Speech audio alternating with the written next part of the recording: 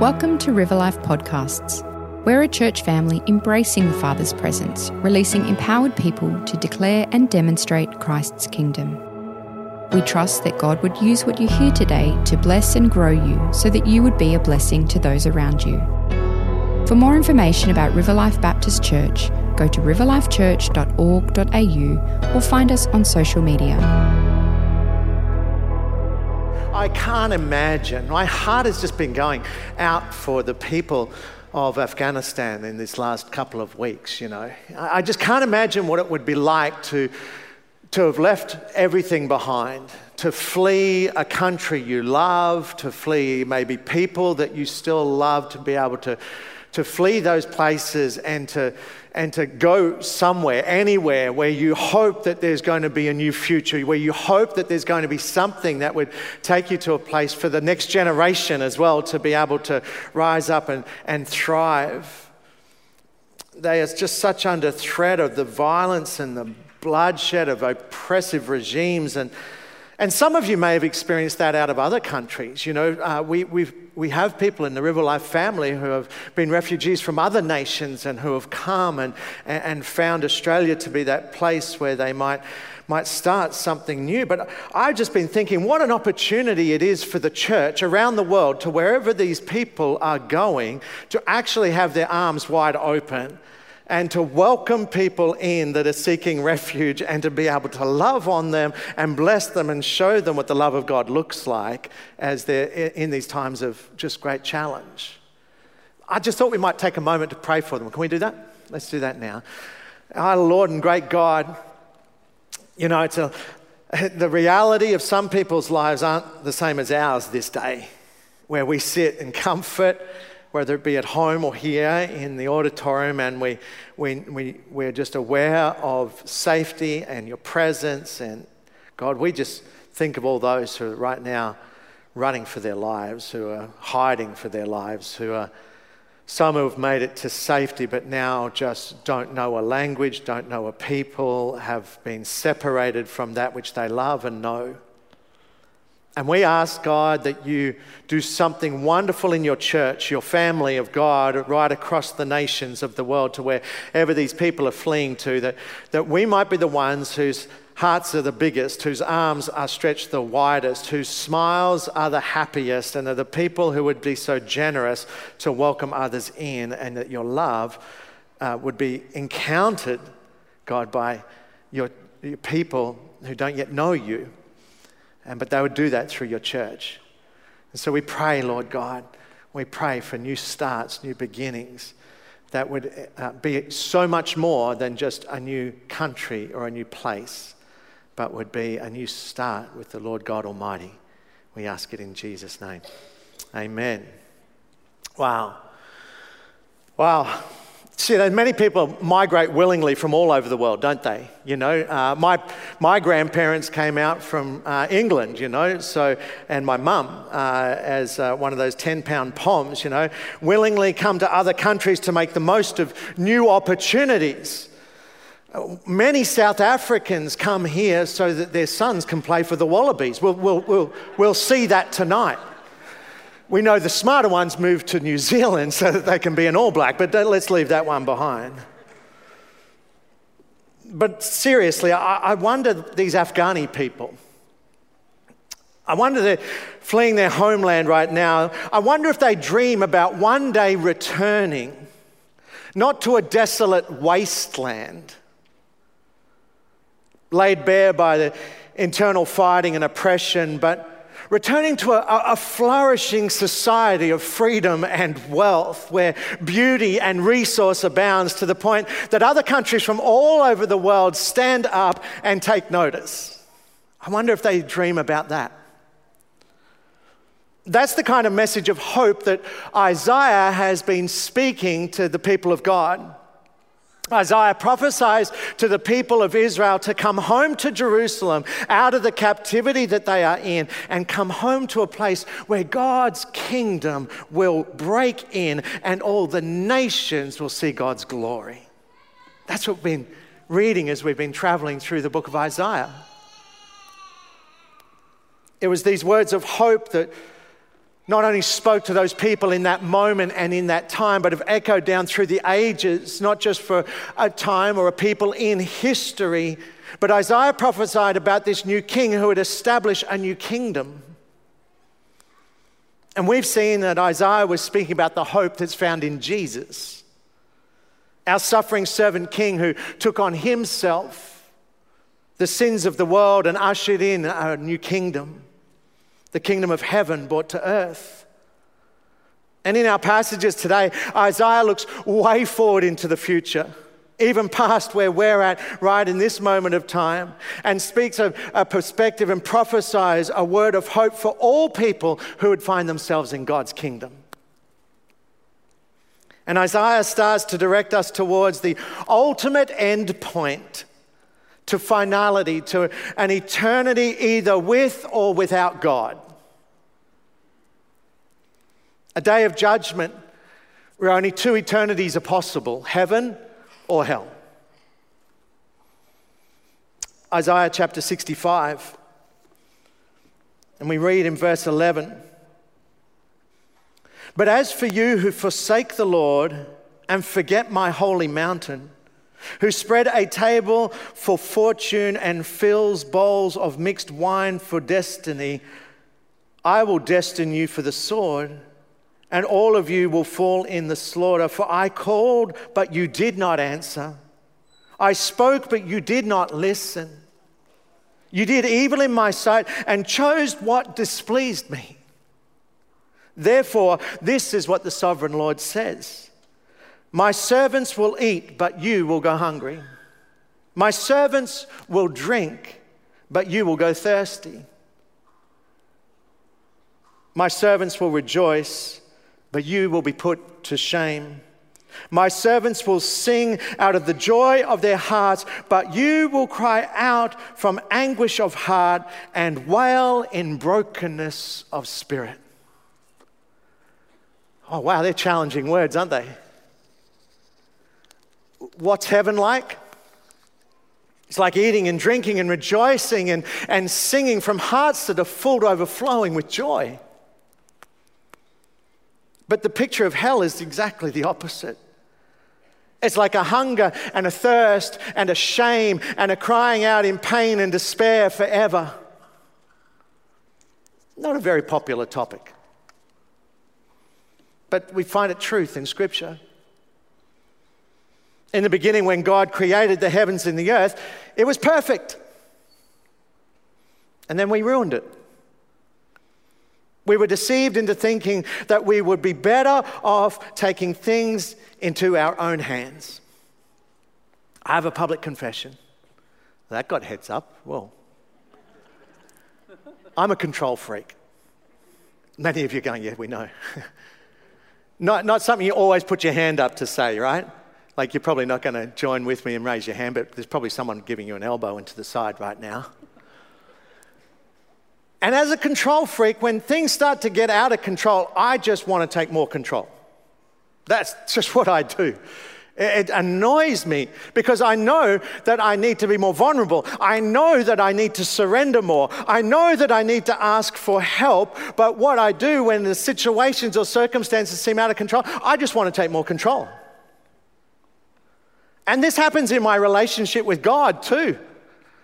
When things are feeling out of control with Him or the world or the circumstances I find myself in, I know the answer is to say, God, I just need you. I lay it all down. None of it's mine. It's all yours. Just it's you. But I find myself starting to take control. I'm really not fit to be the one in charge of my own life. Only Jesus is. Raymond Ortland put it like this. He says, when we decided to take control, when we decided to play God instead of allowing Him to be God, we didn't realize that we were pulling a lever to make God's perfect creation into our perfect hell. And it was in that moment that God did two things. He judged us in mercy, and He gave us a promise that through Jesus, He would reverse all the damage that sin was about to do down through the generations. Ortlund again says, in effect, God was saying this. He's saying, it's your fault, our fault, but it's my responsibility. I'm taking you on as my personal project. You need a Savior, and I'm providing him in Christ Jesus. The world has hope. See, the good news, of course, is found in this gospel of salvation. This invitation for all people to return from their sinful ways and ask to be saved by Jesus. It's in Jesus' obedience to God the Father that he entered into our broken and messed up world that we were a part of making that way, to live a perfect sinless life and to die and rise again in order to forgive us our sin and to bring us in perfect loving unity again with the Father, the Creator. Every sin and sinner will be brought to account under the judgment of God. And you'll either have to pay the price for your sin, or you can call on the name of Jesus to be saved. That's as easy as it gets. That's as clear as God has made it. The Bible says, for we've all sinned and we've all fallen short of God's glory. It goes on to say that each one of us, the penalty of our sin is death. An eternity without God. None of that singing and rejoicing and the joy of the Lord, the hunger, the thirst, the shame, the crying out in pain and torment and despair forever. But the love of God for us is that Christ gave himself as our substitute, the cross. He endured hell on the cross so that we might enjoy heaven with him forever. Hallelujah. The Bible says that while we were still sinners, Christ died for us. Thank you, Jesus. It goes on to say that it is by the declaration of your mouth and the belief in your heart that you will be saved. That Jesus died and rose again to bring you back into relationship with God the Father. If we confess our sin, if we recognize our need to be saved, mostly from ourselves, right? Us control freaks, the ones who want to continue to take control back of our own lives, then the sin that so easily entangles us and weighs us down. And when we call on the name of Jesus, we have a bright and beautiful future that starts now and goes all the way through to eternity. Isaiah goes on to say this in verses 17 and 18 of chapter 65. See, I will create new heavens and new earth. The former things will not be remembered, nor will they come to mind. But be glad and rejoice forever in what I will create. For I will create Jerusalem to be a delight and its people a joy. Imagine a world where there's no terrorism. Imagine a world where there is no pandemic. Imagine a world where there is no sin or sickness, no wars, no slavery, no poverty. Imagine a place where you won't even remember those things anymore. Does it weigh on your mind day by day what's going on around you and in the world and all those sorts of things? And you feel a little helpless and hopeless in those situations. The Bible has good news. If you place your trust in Jesus, there's an eternity waiting for us in the presence of God where we'll be overfilled with the joy of the Lord. And in doing so, you won't even remember these things anymore. Almost sounds too good to be true. That phrase is something we've heard in previous messages through Isaiah, isn't it? But not for our God. Not for our God, who clearly gives us opportunity to enjoy him now and forever. A joyful measure of God for all eternity. We'll finally be home with God. The Apostle John saw the same thing as Isaiah, and he records it in the book of Revelation. Revelation 21, verses 1 and 4, it says, "Then I saw a new heaven and a new earth. For the first heaven and the first earth had passed away, and there was no longer any sea. I saw the holy city, the new Jerusalem, coming down out of heaven from God, prepared as a bride, beautifully dressed for her husband. And I heard a loud voice from the throne saying, 'Look, God's dwelling place is now among the people, and he will dwell with them. They will be his people, and God himself will be with them and be their God. He will wipe away every tear from their eyes. There will be no more death or mourning or crying or pain, for the old order of things has passed away.'" Oh, someone give me a hallelujah. How big is your hope? This is good news for all who are saved. Personal intimacy with God forever and a renewed world of peace and righteousness. God's plan is to both give you a hope now for a life of meaning and purpose now, where you would experience the personal intimacy of the Holy Spirit living within you and through you, and for a future eternity full of joy and complete peace. It's not just one or the other. God has a plan for you now, and he has one for the whole world. I like restoration shows. I love watching old places that were built with such beautiful purpose and intent about making, maybe it's a home or a place for people to come and dwell in community together, whatever it might be, and then seeing the restoration take place. Master craftsmen coming in and doing their work to be able to now not just, strip it back and give it a coat of paint, but to be able to come into the places and all the years of hardship and mistreatment that have gone on, not only strip that back, but now embed into the beauty of the old structure some of the modern things that enable them to enjoy the thing at a whole new level. Electricity, air conditioning, stovetops, mod cons, seamlessly blended to not only restore, but to bring something new. And that's how the scripture is defining the new heaven and earth.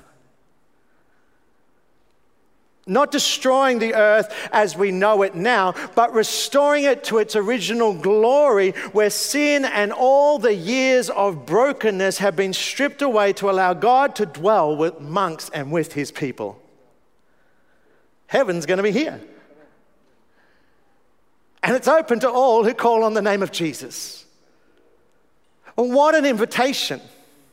I hope there's a hope rising inside of you as I speak. Don't be dismayed by the damage and the brokenness that you currently see. The last chapter has been written, and it's quite a fairy tale story, great ending, and we're invited to join in because it's real, it's true. Even more than your enjoyment of God, that can start now. God has made you a new creation. If we've placed our trust in Jesus to be our Savior and Lord of our lives, in control of our lives, the scriptures tell us in 2 Corinthians, therefore, if anyone is in Christ, the new creation has come. The old has gone and the new has come. If you're in Christ, God hasn't just patched up the old by slapping a coat of paint on top.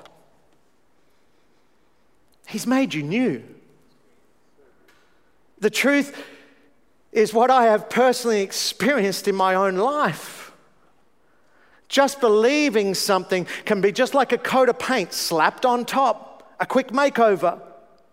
But God digs deep and brings about a complete renovation of our soul.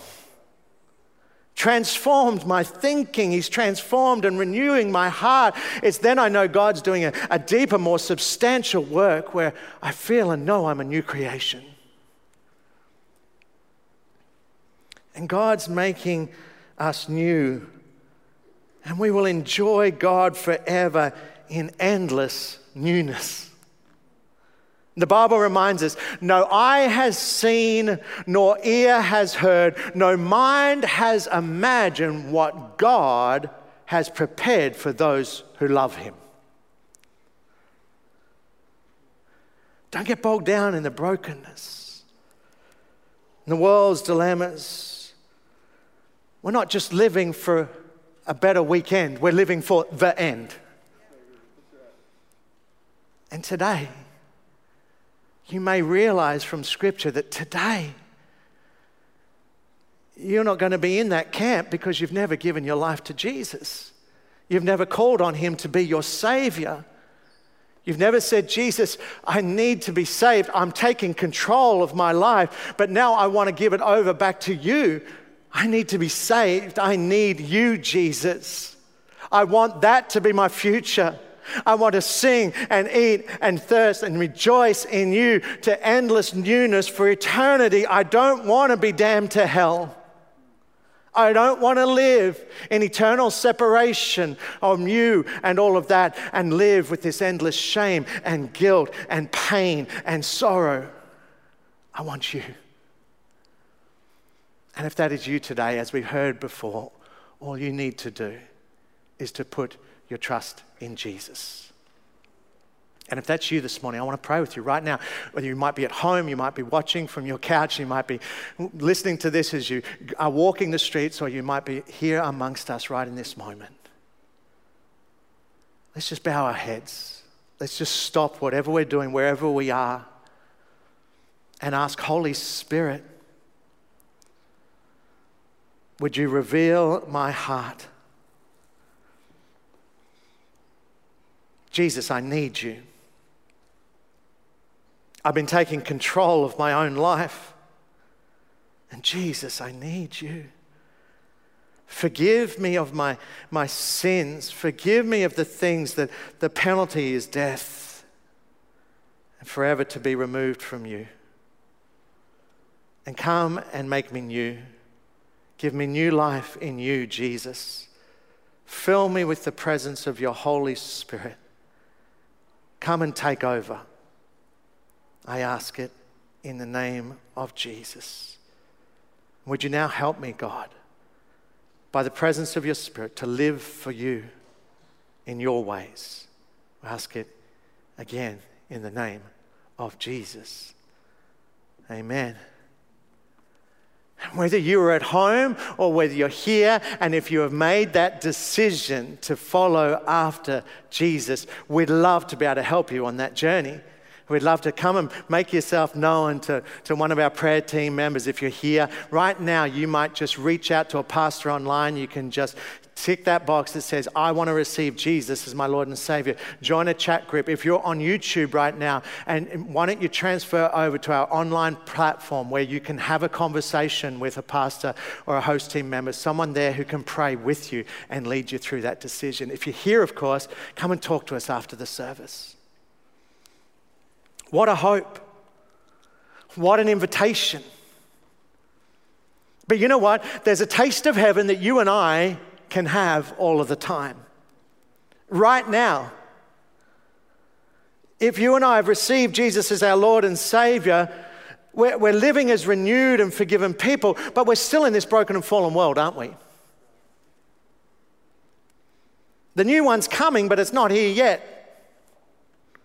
And our role in the now and not yet space is to allow our lives to become the conduit of God bringing His kingdom of heaven to earth.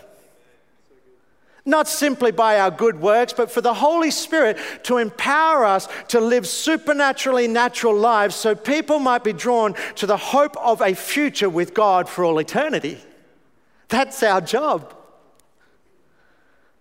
The very last chapter of Isaiah, chapter 66, gives us a clue as to how, as true worshippers, we become a prophetic presence in a dying world.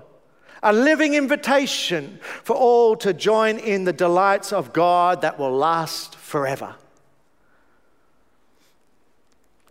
Isaiah 66 verses 1 and 2 says, "Heaven is my throne and the earth is my footstool. Where is the house that you'll build for me? Where will my resting place be? Has not my hand made all of these things? And so they come into being, declares the Lord. These are the ones I look on with favor." That should prick your ear up right now, yeah? If you want to be in God's favors, you want to be favored by the Lord, you want to know what it's like, okay? He's the one, he's saying here, what are you going to build for me? Seriously, I created the whole joint. And you've just heard, I'm going to renew it, I'm going to make it, and I'm going to come and dwell amongst my people, right? So there's the promise, there's the hope that we live long into. And he says, what are you going to do right now? What are you going to be? Here, it's not about what you can do for me. Here, listen, this is the people I favor. Those who are humble and contrite in spirit and who tremble at my word.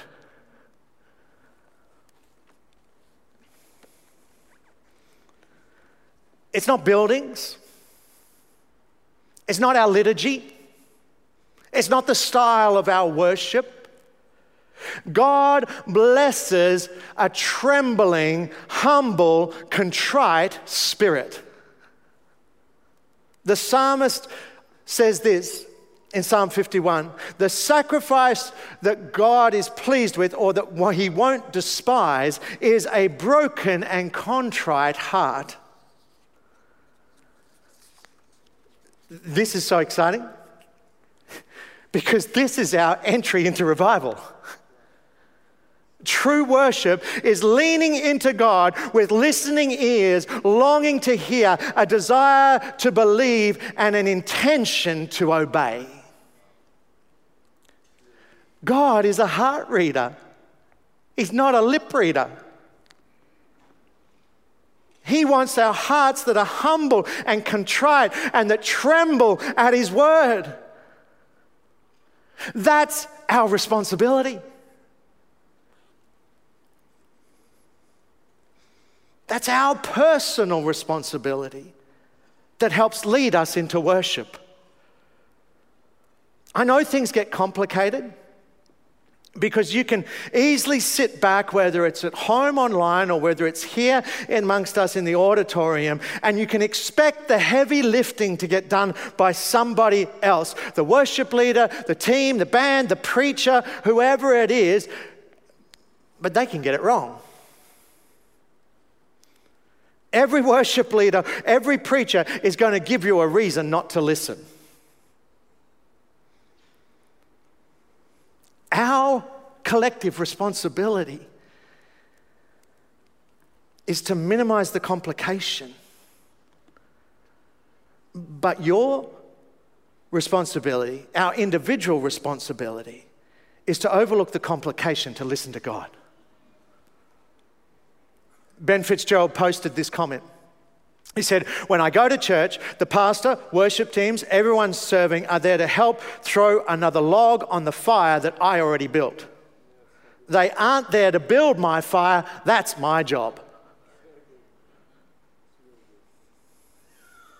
Believe it or not, I come in to worship here on Sundays, and I'm not always ready to be here for the one I came for. I know, shocking confessions of the senior pastor. But it might have been because Robert and I had a fight, and I've left the home, and it's not nice, it's not pretty. I know my heart's not in a great space, or it might be that I've been here for hours already preparing the facility for you to come and enjoy and be a part of, and I'm feeling a little hot and sticky and sweaty from blower vacuuming or something, and we get into this place, and I can be sitting down the front here, and I'm not ready to engage with God. Anyone else a bit like that sometimes? Yeah. The kids, they've just gone nuts. It's like wrangling, cats to try to get them into kids' church. It's like, we're flustered, breakfast burnt, I don't know, whatever it is. There's always a million different reasons. So I have to take responsibility when I come in to be in the right space. And I share this with you humbly. It's a hope that this will be helpful to you too. And so I want to engage my head, my heart, my spirit, my body in worship. That works for me. It's kind of like an outward expression of love the Lord your God with all your heart, soul, mind, and strength, like everything. So I try to be that way. So the first thing I do is this. First thing I do is close my eyes. I just close my eyes. The second thing I do is I start praying. Now I'll pray in my prayer language quietly to myself. I'll just start praying in tongues and I'll just start praying. You can, if you don't have a gift of tongues, you can just pray. Just start praying. Engage your spirit.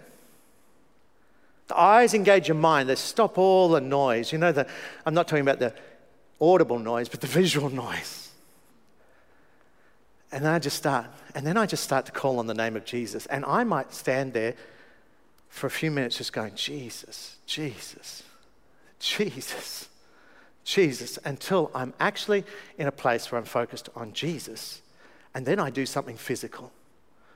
I lay my hands, or I lay them up, or I do something because I want to engage my body. I don't know, maybe this will help you when you've come in and it's just feeling like, oh, it's all crazy, because you know what? I can't rely on my Come to Jesus song that I have on my playlist that the worship leader is going to pick it. No, seriously, we all have those songs, right? We have those songs when we're going, I need that song. It takes me to the heavenly places. And you come in here and, well, where are they? Because they don't feel like heaven to me right now. I got to take myself there.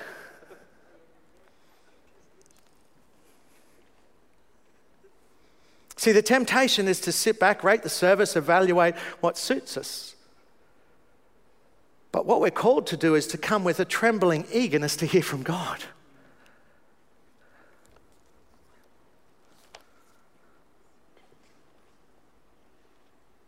These are the ones I look on with favor. Those who are humble and contrite in spirit and who tremble at my word.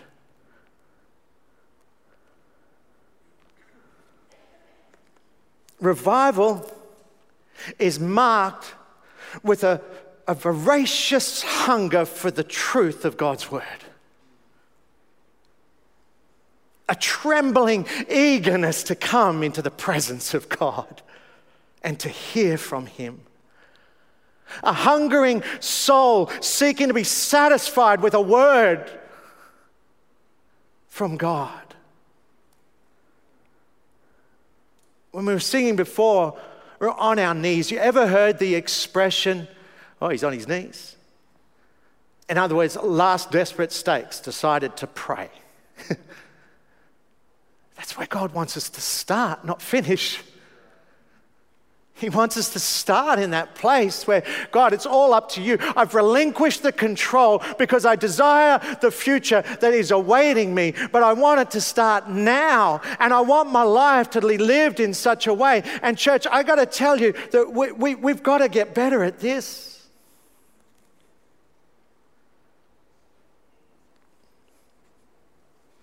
That's the worship that God blesses. That will be the culture of the new heaven and earth. And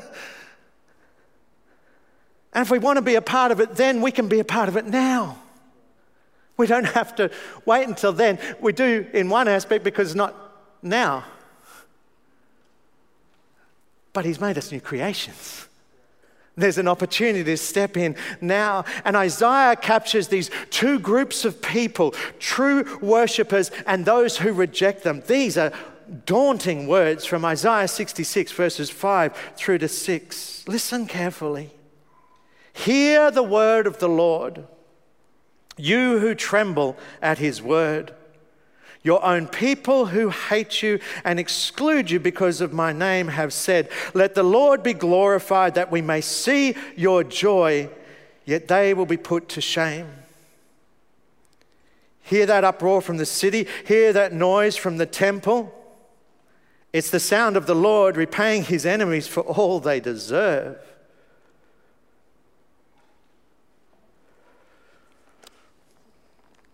The New Living Translation that I put on the screen for you says there, it's the voice of the Lord taking vengeance against his enemies. When you come into worship with a trembling heart, there's a joy that bubbles up. Why? Because the joy of the Lord is going to be on us forever in all eternity. Why does God care so passionately about the authenticity of our worship? Because every church service is an opportunity for heaven to invade earth.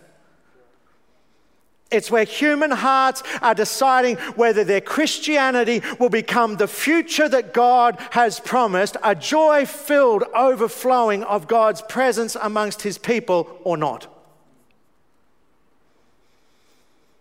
God is calling us he's calling us out of being a religious people. God, we repent for being of a religious spirit.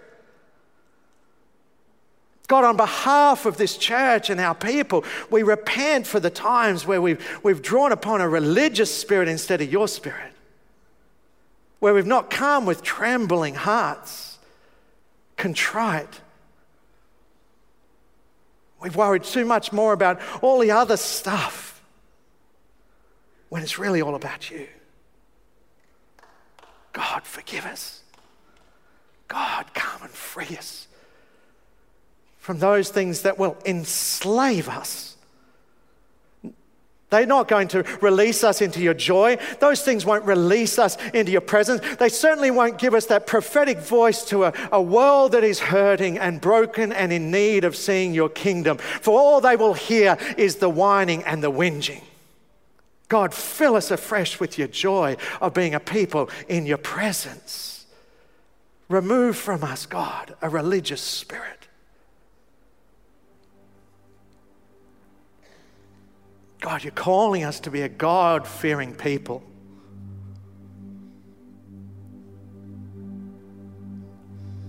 Your word tells us, Lord, that religious people will settle for a form of godliness, but they're threatened by the power and will always resist you.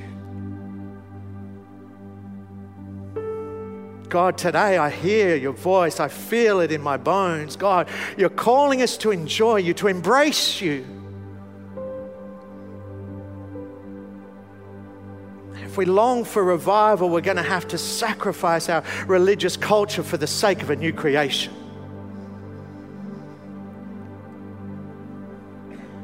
For one day we will celebrate in true and endless worship of you, our great God and Creator. In the new heavens and the new earth. And this will be the place that really is only adequate for your endless glory to be revered. Because we get a glimpse now and we want to enjoy it.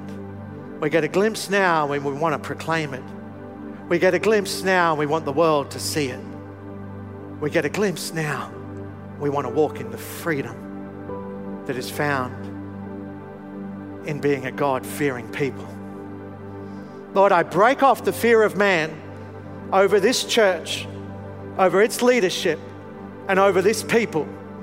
That we would no longer fear man more than we fear you, our great God. That we would tremble with contrite and humble hearts, that we are not coming in here for any other reason than to worship the God of all the universe. Cast that fear off us, God. Cast the fear off that looks to the left, that looks to the right. Cast the fear off that looks to our navel, gazing broadly at ourselves, wondering about ourselves. And Lord, lift our eyes to you. Lift our eyes to you so that we can see others who need to be loved, to see others who need to be engaged, to see others who need to be cared for and connected, to see others who don't yet know, others who, God, have yet to make the decision to walk for you for all eternity. Set us on a path of freedom. Set us on a path of joy. Set us on a path of love. Set us on a path of forgiveness. Set us on your path for our future. We pray it in Jesus' name.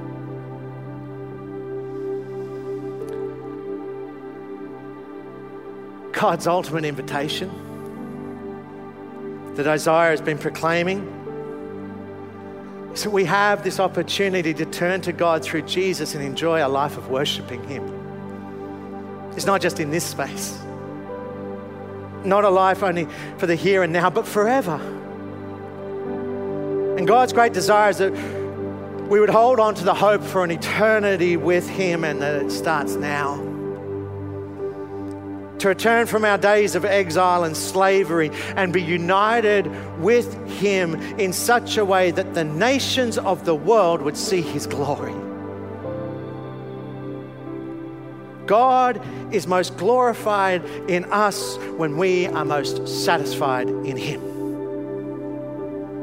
John Piper said, the greatest favor God can do for us is to seek His praise in us as the consummation of our joy in Him.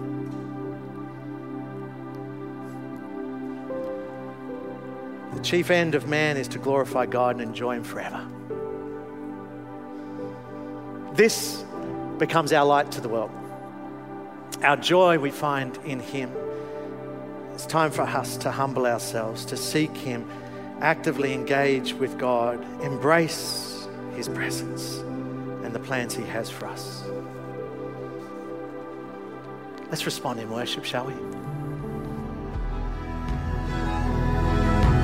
Thanks for listening to this River Life podcast.